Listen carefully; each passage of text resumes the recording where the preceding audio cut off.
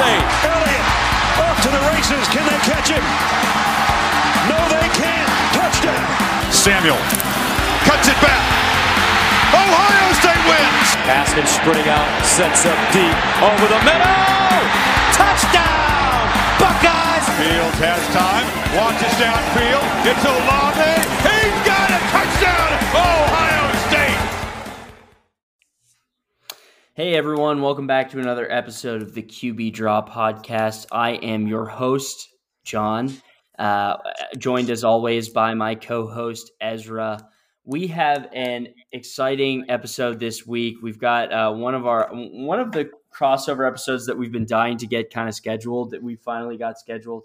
As part of the the Flipping the Field subsidiary network, we've brought on a co-host today by the name of Zach, who runs the Semple Fi podcast, which if any of you guys have any interest in college football in general or are interested in learning more about the Pittsburgh Panthers, he's going to be your source of the best information. So we'll definitely leave a plug there in the description of this episode. But we'll allow Zach to introduce himself. Zach, how are you? Hey, I'm doing great today. It's Friday. Awesome. It's the weekend. Once again, thanks for having me on. It's been cool meeting you guys when I first started the podcast. We had that question. You had that question episode that I submitted in. You guys did a really good job with that. Like John said, you can find all my stuff at Semple Fi Pod. My Twitter is linked in the bio of that. We've got some cool episodes coming up, some cool general college football stuff planned. So look out for that. Yeah. So, we'll let Ez kind of introduce himself again, but I think the topic on everybody's brain here is the events that have happened over the last 24 hours in the world of Pittsburgh football. So we want to give you the open floor here to kind of get it all out. All right. I guess I'll walk you through like the last 72 hours, because this is where really the story starts to pick up. About 2.5 weeks ago, he enters the transfer portal, and then it kind of goes quiet. He goes through the whole visiting other campuses. He goes to USC, Texas, and Bama in that order. But on either Tuesday or Wednesday, it comes out these between USC and Texas. Obviously, yesterday on Thursday, he chooses USC officially. I'm not going to lie. It hurts. It sucks. But the one thing I'm not going to be about this is mad. Obviously, put an Ohio State spin on this. It's like if Jackson Smith and Jigba was able to transfer to, he went to Michigan or something. That would hurt.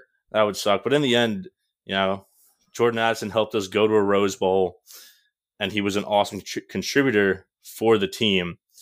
So I really have nothing against him, but that's my overall take on this. So I think one of the things that I kind of took away from this is and I'll open up for discussion after this, but I don't know. Jordan Addison to me is one of those guys that is a testament to how archaic the NFL is in regards to their player entry rules. Like, I think a guy like Jordan Addison, like the fact that he was so good, like the fact that he doesn't have to play this year really even at all. He is like, he should be a first round pick. And like, in fact, the fact that he is putting his body at risk for another year to get, we'll call it marginal pay, even if the NIL is crazy, right? He's making, even if it's $1 million, it's not what he'd be making after, in the NFL, right? Like, I think Jordan Addison and really, Jackson Smith and Jigba is going to be in the same category of like, these are guys that should not be playing college football any longer. It's really sad that they have to, because again, like Jordan Addison plays another year at Pitt, where you lose an offensive coordinator. You've got a different quarterback coming in. There's a lot of different elements at play. All of a sudden, he's not as dominant. Maybe he cost himself a few rungs on that pick. But man, everybody's seen what they need to see out of Jordan Addison at this point. why make him risk another year? Why make him go pay California taxes on his NIL money? Go live in that hellhole of a state, California, to go play for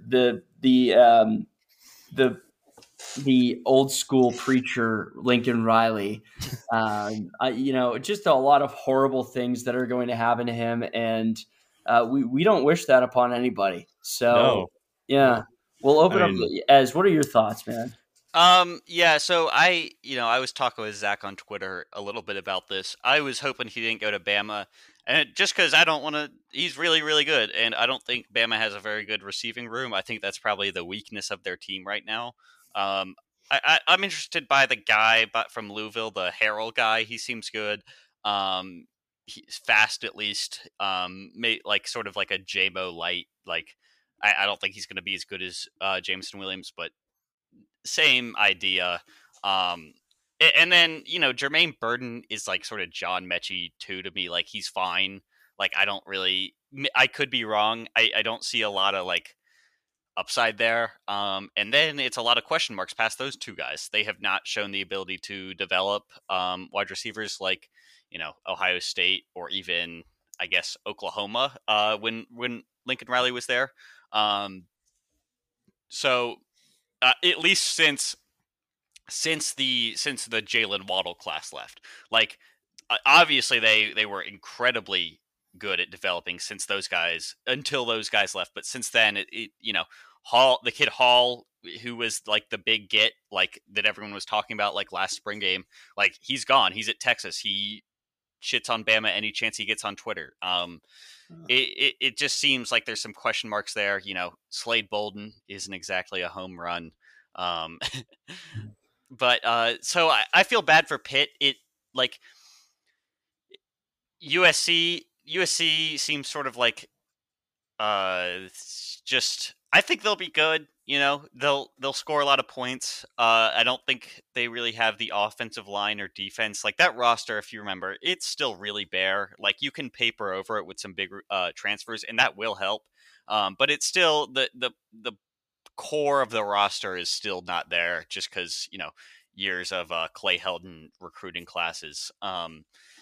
And Texas, USC and Texas are like sort of mirror images of each other right now. I was gonna kind of say it's like they're like the same guys, like completely. The talk online was just so brutal. Like, and I don't know, like there was some guy who like locked in Texas because he said quote unquote sources, and Zach and I found each other in the comment section of that one.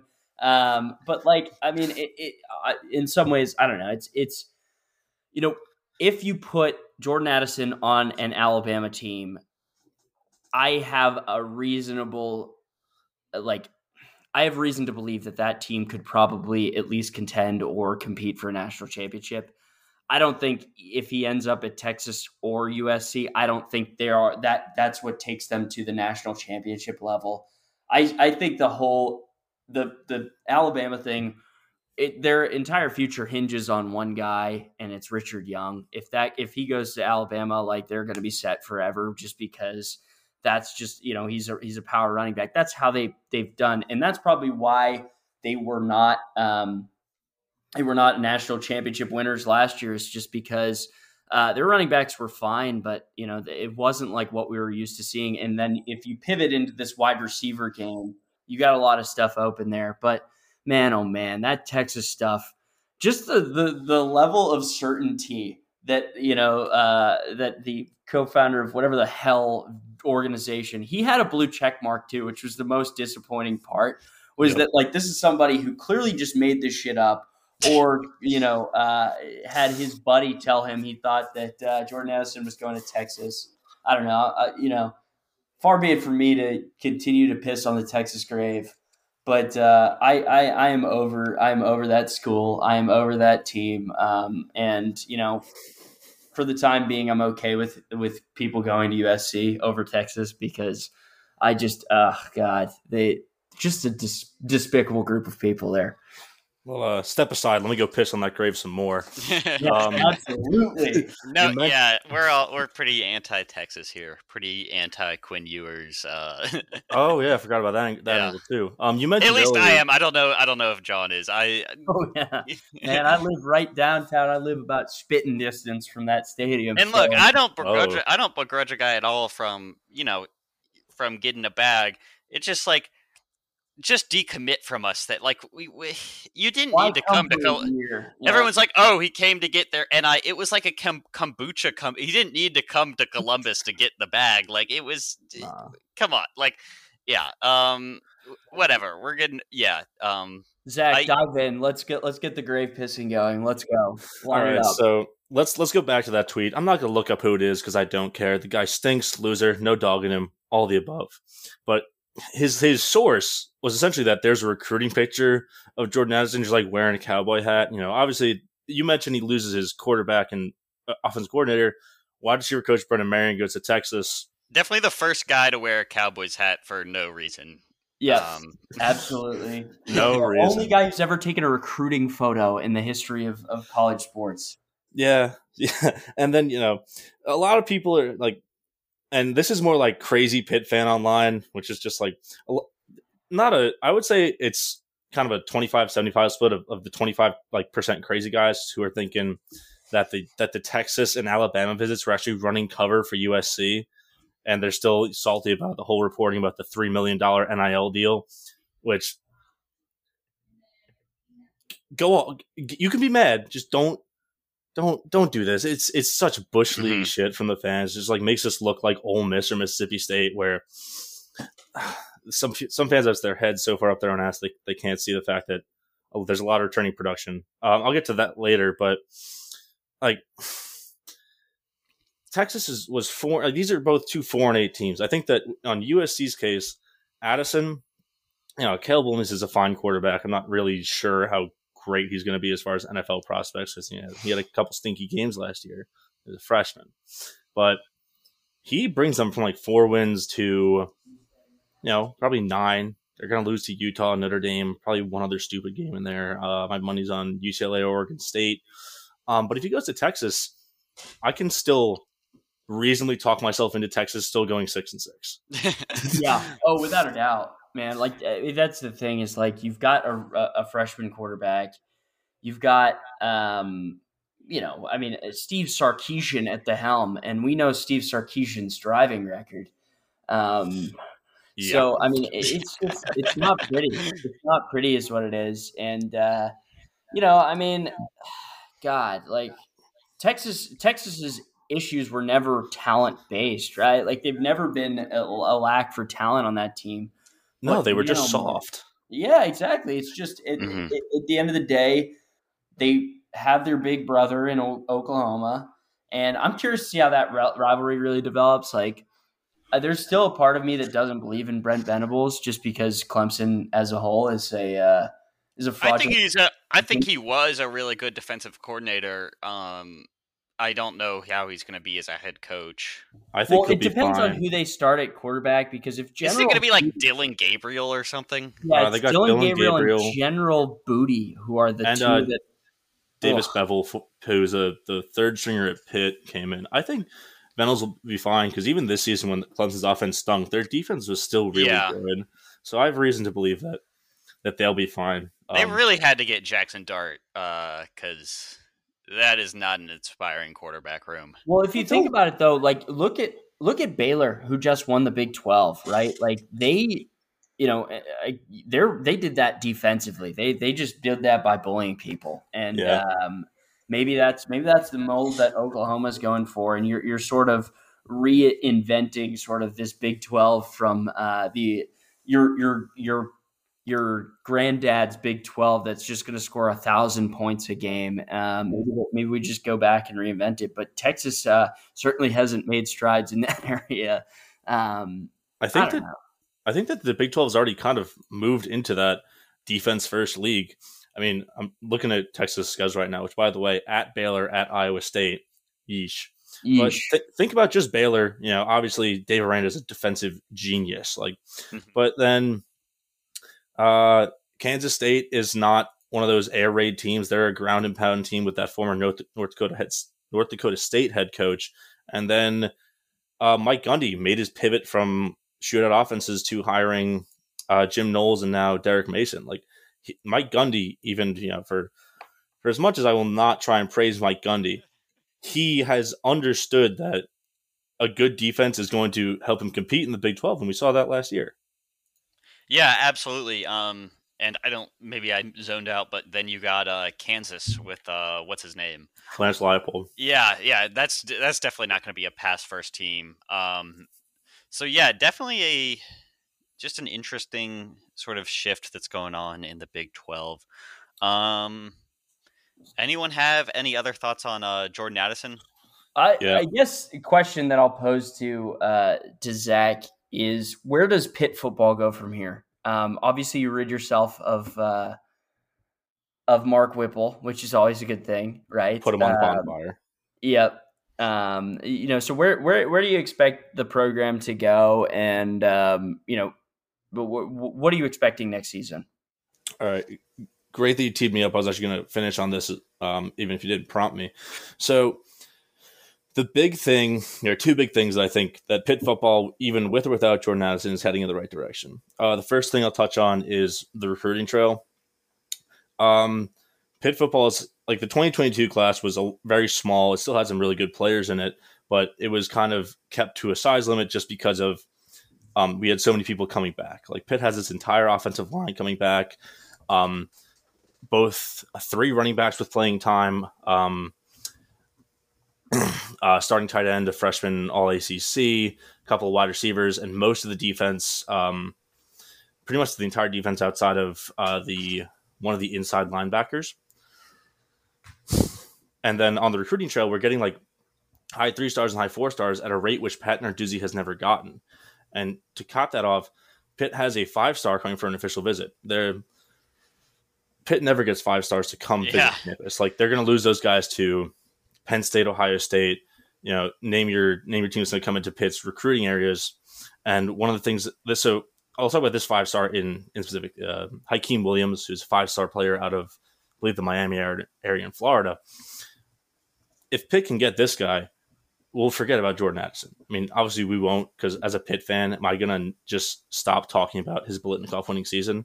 No.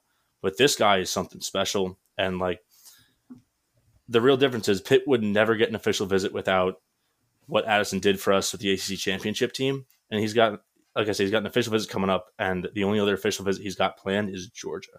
So if we're in the mix for recruits like that, the program is going to be in a fine place moving into the future. And then the last thing I want to talk about is the offensive system. Under Mark Whipple was allergic to running good running plays. His favorite one was to do the shotgun snap and hand it to a still running back who's not moving. We're aware of that one. Well aware of that. Okay. So you know how terrible it is. Yeah. The guy who's coming in, Frank Signetti, who was previously at Boston College, he loves running the football. We've got 2 bruising backs in Israel Abanikanda and Rodney Hammond. And I think that Pitt's shift towards this more balanced offense, because, Boston College still produces Zay Flowers, who's an amazing receiver. So the more balanced attack. And then Kanata Mumpfield, the Akron transfer, it's too early to say if he's going to be, a Biletnikoff winning receiver. But during the spring game, he showed flashes of being just as good, an amazing route runner, deep threat as well.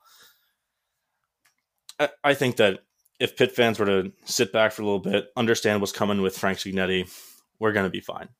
We're going to be fine. Yeah, no, I have one last question before we move on.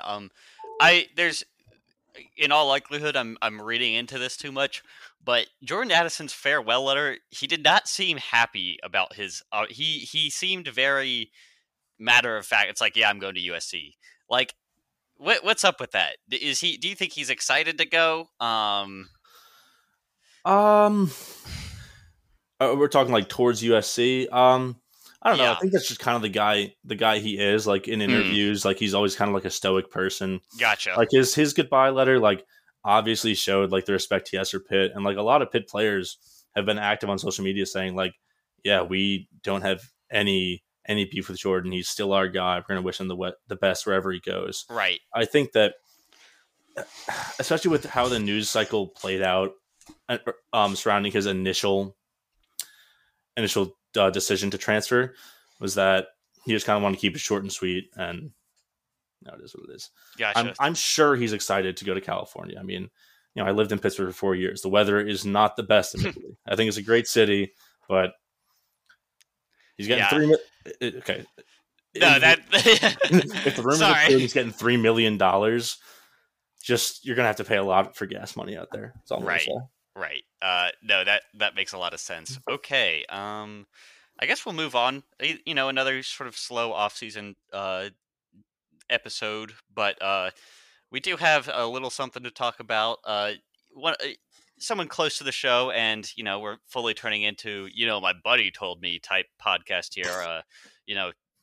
Definitely a 247 boards type podcast. This is the official podcast of whatever your friend told you. We will report that as God's honest truth. So I've said it before, but hit mine or Ezra's DMs if you have scoops, takes, any of this. We will absolutely plug the shit out of whatever you have to say. This one is well sourced. I do know, and it's nothing groundbreaking. It's just some interesting little talking points to talk about. But someone close to the show met Ryan Day yesterday in Columbus, and so we are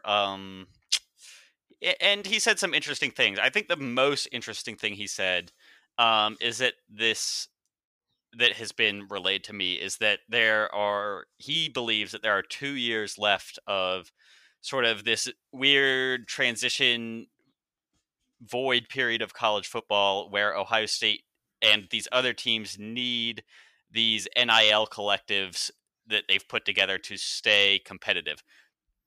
And after that, Day said he believes that there will be a sort of a new realignment where some type of super conference comes into play, and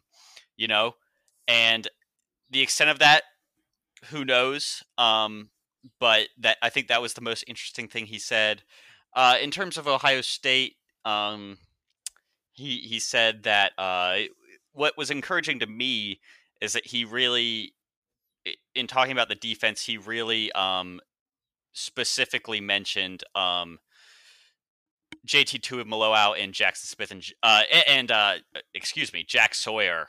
Like his tone apparently really lit up when he was talking about those two guys, and I think getting that defensive or dominant defensive line back is absolutely crucial for Ohio State in the coming year. Do you guys have anything to say on that? Yeah, I mean, I think, of course, like Jack Sawyer and JT Tuimoloau are, those are two of the names that when you say them, to hear that they're being gloated about by the head coach is definitely a promising sign. Because, I mean, in JT's case, like, he was pretty damn good last year. Jack left a little bit to be desired, but that lifeblood of Ohio State is like, and the lifeblood of really the game of football is edge rushing. And, you can get a lot of guys paid a lot of money by being edge rushers. I guess the other thing that you hit on is like the sustainability of this NIL. And one of the things that I wanted to talk about, and I brought it up with people before, is the concept of the sustainability of NIL. Like, I am all for players getting paid. Like, I think, in some ways, like, we need to go to a situation where they're not just doing deals directly with these small business owners or these business owners, because that's just a really difficult situation to enter yourself in as an 18-year-old kid, to be doing business directly with millionaires. Like, these are stone cold killers, in a lot of cases. Like, it's a difficult place to put an 18-year-old kid in, and having him making a life altering decision based off of the amount of money that they can provide is a dangerous place to be in. I will say there's been a lot of buzz the past few days, obviously stemming from Nick Saban about the NIL and the state of it. But in a rare step, I'm going to agree with Deion Sanders and what he said. I think what he said is absolutely true.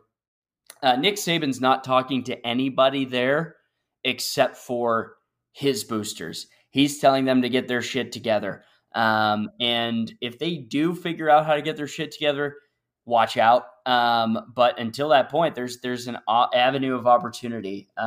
Texas A&M, like I said to Ez before, they had a chance to have like a really cool moment here and just be like you said, we paid them. Who cares? Like they're there now. But they really went to this weird place. Their AD put out this weird empirical quote about oh, this is somebody who knows their empire is falling. It's like, dude, I don't know, go play Dungeons and Dragons or like that. Like I don't know, you had a chance to be cool and you ruined it, just like any Texas A&M person could. But yeah, I guess those are my thoughts. I don't think it's a sustainable network moving forward. I don't think, I do think this all could have been avoided if the schools just opened their books and said, hey, we can afford to pay players. And maybe you create a general contract where it's like, if you're a kid, you're going to go, if you play X position at X school and you're starting, you get X amount of dollars. And you sort of create sort of a systemic, thing worldwide. And there's sort of some ground that you can go off of, because I don't think it's necessarily super sustainable to be offering a kid out of a high school kid of all ages, millions and millions of dollars in these contracts. And then because there's so much unknown, and the scariest outcome to me is a 5-star blue chip recruit maybe not carrying their end of the bargain and maybe struggling a bit in their freshman or sophomore season. And these business owners that have made a living out of, cutting wages and not paying people what they're worth, trying to renegotiate on this kind of stuff. That's a scary outcome for me. But I'll open the floor for you guys. Speaking about, just to touch on your last point, I want to start with that. A name to look out for with that is Nico Iamaleava. I don't know how to pronounce his last name, but he's the Tennessee quarterback who got $8 million. Reportedly, it's kind of all but confirmed, right? Mm-hmm. And I think that, I don't know, I kind of take Ryan Day's comments in a different way, in that he's saying that there's going to be an NIL craze for a couple years, like these next 2 years. And I think it'll end up flattening itself out. There are going to be players who get millions of dollars who are busts. And, business will be more guarded with their money. They'll try and hand it out to more established players who've been with the program. And, he's almost saying to try and ride this initial spike of NIL deals that created situations like Nico at Tennessee, or even, the Wild West nature of it with the lax NCAA regulations creates a Jordan Addison situation. Like Jack, like Deion said, I'm surprised Ryan Day didn't really say that in a more booster oriented meeting, because it was a pretty relaxed setting from my understanding. I think, and I definitely think that is part of it. I do believe that there will be a more organized element to all of this in 2 years' time, 3 years' time. Like he said, I think it'll eventually have to be more regulated. But yeah, I definitely think that right now is sort of the initial gold rush, like you said, where the name to watch there is if Travis Hunter and and the wide receiver that ended up at Jackson State, if they pan out and they end up to be first top tier quality players, then I think it is truly, we could enter the Wild West. But I think if things sputter out for them, and I think if they end up, especially a guy like Travis Hunter, who's the number 1 overall recruit in the sport of college football, if he ends up, the thing with him is going to be likely the lack of tape. Like, they're not going to play any schools that are going to have many day one caliber picks, even if they play one a year. Like, how much film is there going to be out there for these NFL scouts to be like, oh, this for sure is our first overall pick? And, that's the name. Those are the names. But it is a sport that will always favor the blue bloods, and it will always favor there's maybe a couple schools that can make a difference here and make a jump. Texas A&M maybe being one of them. Although I'm skeptical to believe that, just because Jimbo's not really a long-term kind of head coach. You see what happened at the end of his tenure at Florida State. Like, I think that something similar could happen at Texas A&M, and they'll be back on the coaching market. But yeah, I mean, I think what you said is so crucial. It's like everybody in the world is trying to figure out these next 2 years, and I don't know if there's anything sustainable or long-term to be learned from them. But I do expect more regulation, just because it is the NCAA at the end of the day, and they've made a lifeblood of overworking and underpaying people forever, with the exception of head coaches, of course. But yeah, I mean, it's interesting. Anytime we can get any sort of quasi-direct contact with a head coach, it's always interesting. But yeah.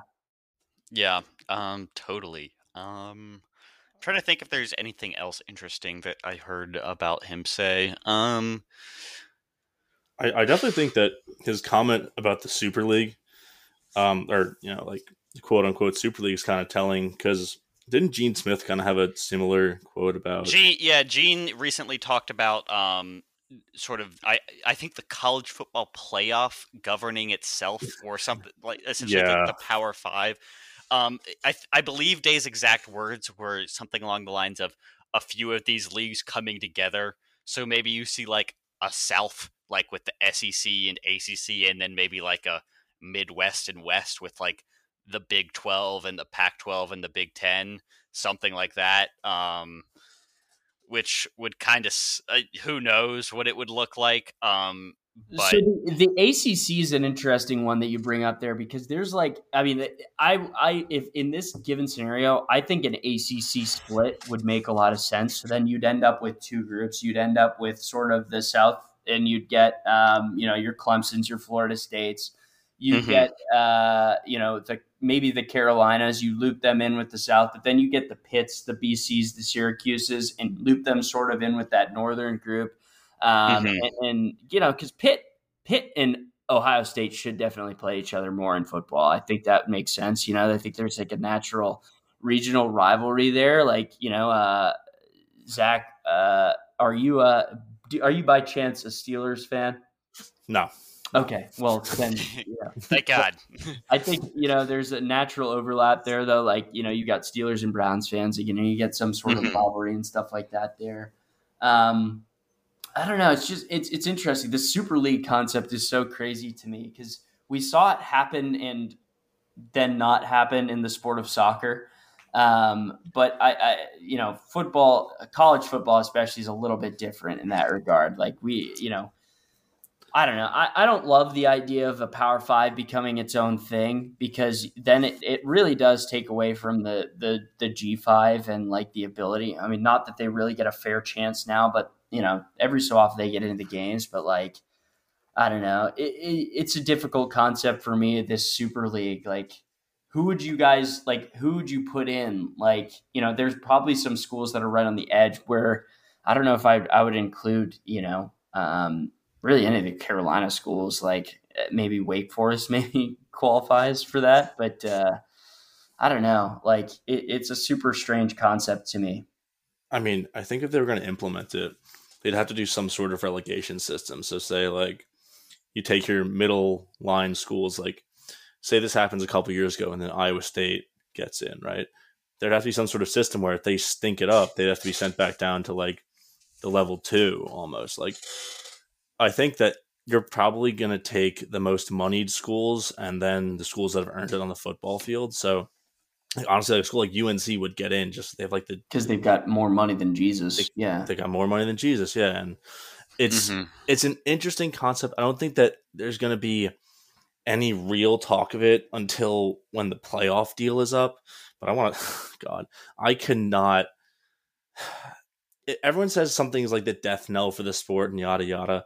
If the college football playoff owned by Disney gets to be the ruling body of NCAA football, that would be something like actually devastating for the sport. Well, Yeah, it's not like a NCAA sanctioned event, right? Technically, like I don't believe so. They select their champions via it, but no, it's an ESPN event. That's so crazy to me that that'd be bizarre. Not that the NCAA should have control of the sport anymore, but that'd be bizarre. Sense, though. I don't know. Like, there's two avenues to go. You either go to this Super League conference, or you go back to the fact that like we go back to years and years ago where you play a team, you play your conference, you play your regional games. You then go play a bowl game against maybe a conference that you don't play all the time. And then boom, we determine a national champion. But like the 4-team playoff in itself is just such a farce, like, and I don't know. It's difficult for me to see an 8-game playoff necessarily yielding, or an 18 playoff yielding different results. I mean, maybe it gets more people involved, but I don't know. It's almost like a trope at this point. Like, oh wow, we let Cincinnati play this year, and they lost, so that should prove that they can't compete at that level. I don't know. It's college football is in a weird place, and the next few years are going to be really, really really powerful in determining it. I personally, I would prefer Ohio State gets better prepared for how to get back and earn their way back into the playoff than worrying about renegotiating playoff contracts,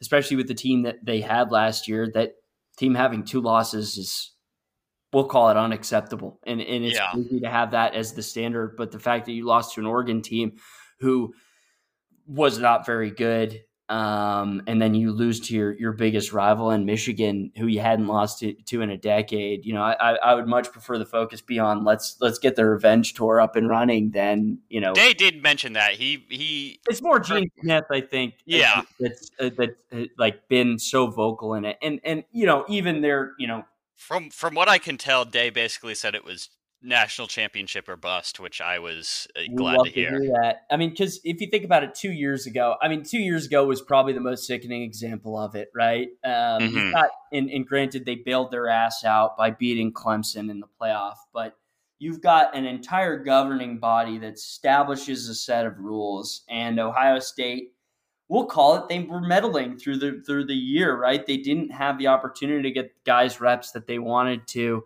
Their defense was piss poor, with the exception of a few games. It was just not a great year, and they still were able to qualify for the playoff basically by lobbying power. That's the kind of stuff that Thank God Indiana didn't go to the Big Ten championship game. They stink. They were bad, and we should not be rewarding Tom Allen for anything.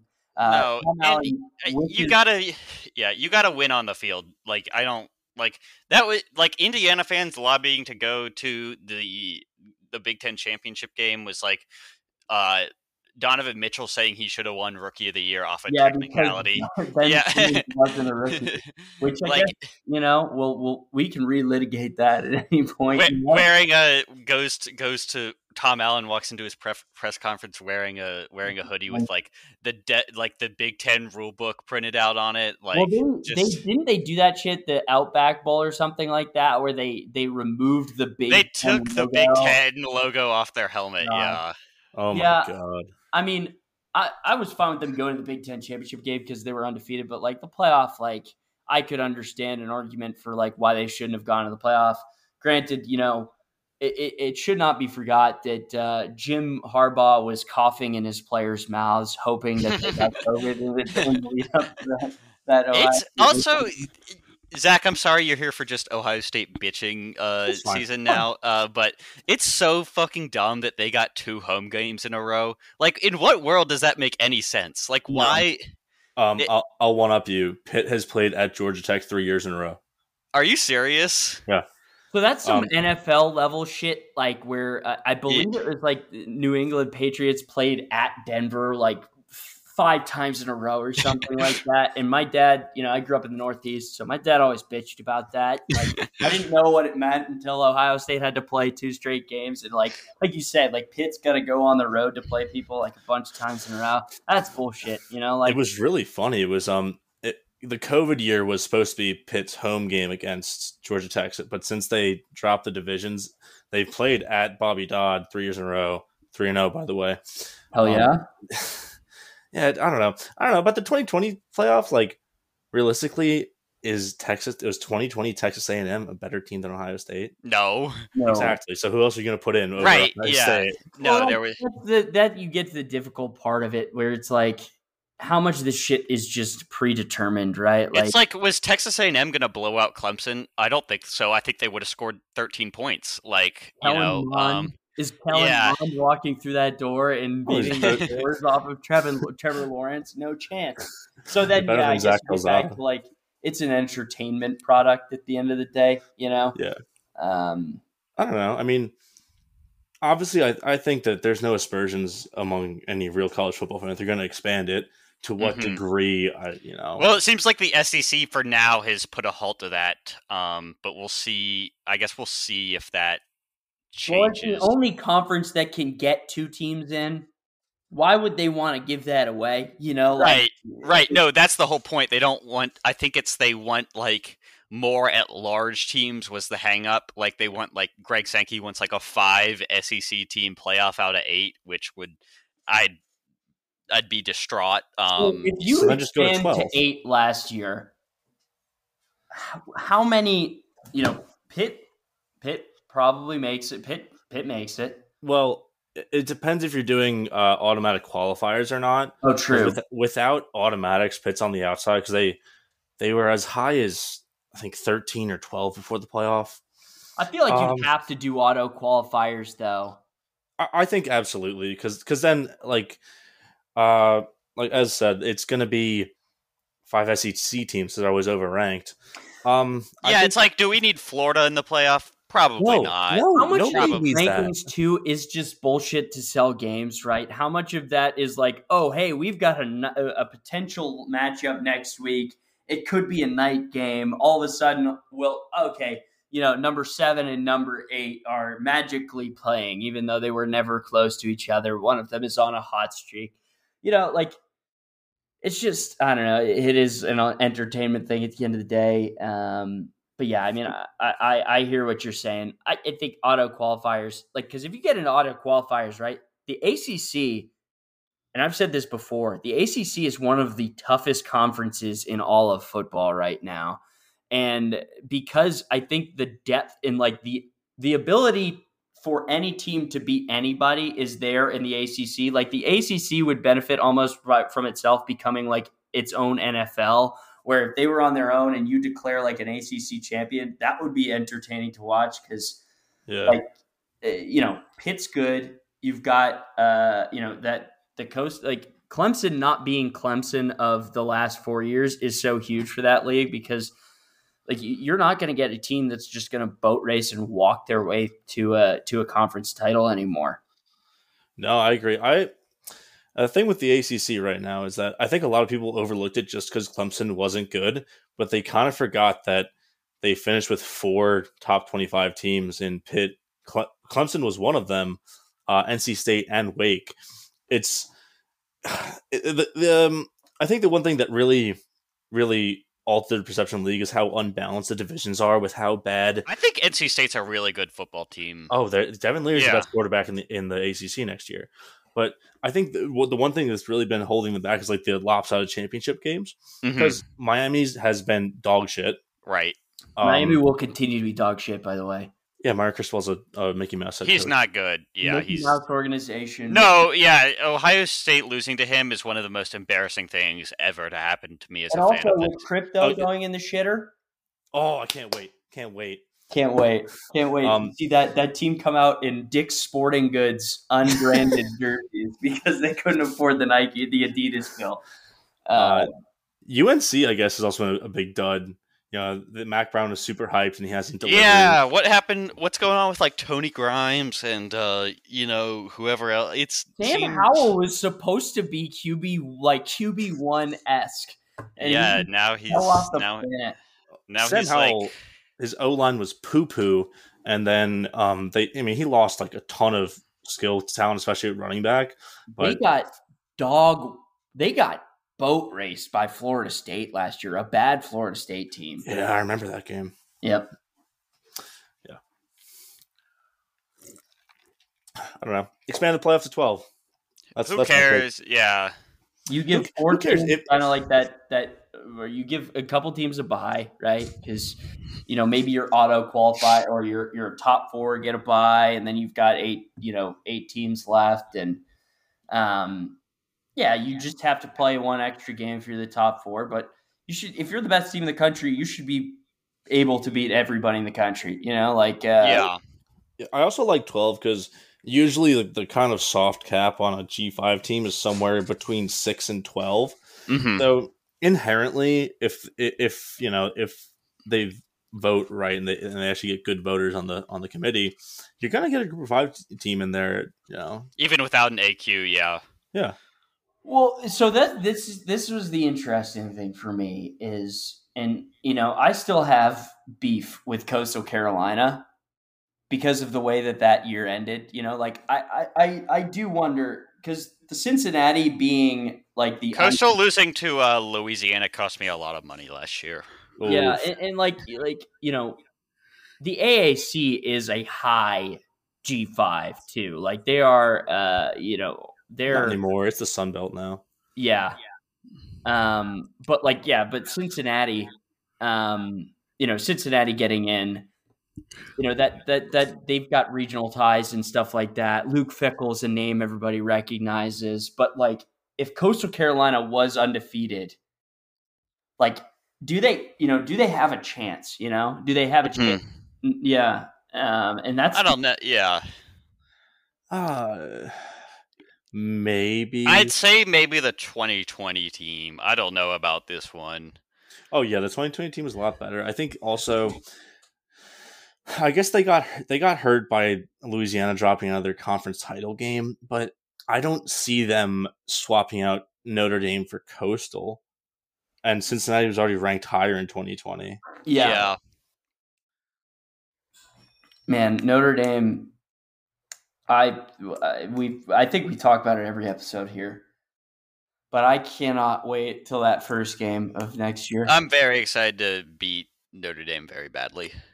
I've got so many tweets saved in the drafts for that game. If it goes the way it should, yeah, that they earned this one. Yeah. If we're able to do what we're supposed to do, if CJ Stroud is him again, I'm excited. Do we have anything else? Not a lot. I'm good if I got nothing else.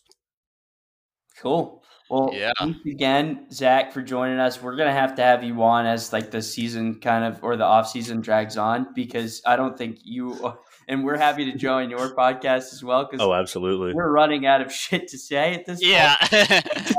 But we love to rant and rave, and this is what the purpose of this podcast is. So once again, we thank our co-host Zach this week of the Semple Fi pod. We're going to plug his pod, so if you don't follow it, you should get on that.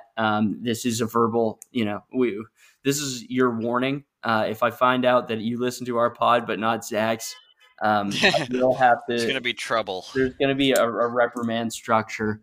But yeah, we really appreciate you, Zach. And as always, good to chat with you.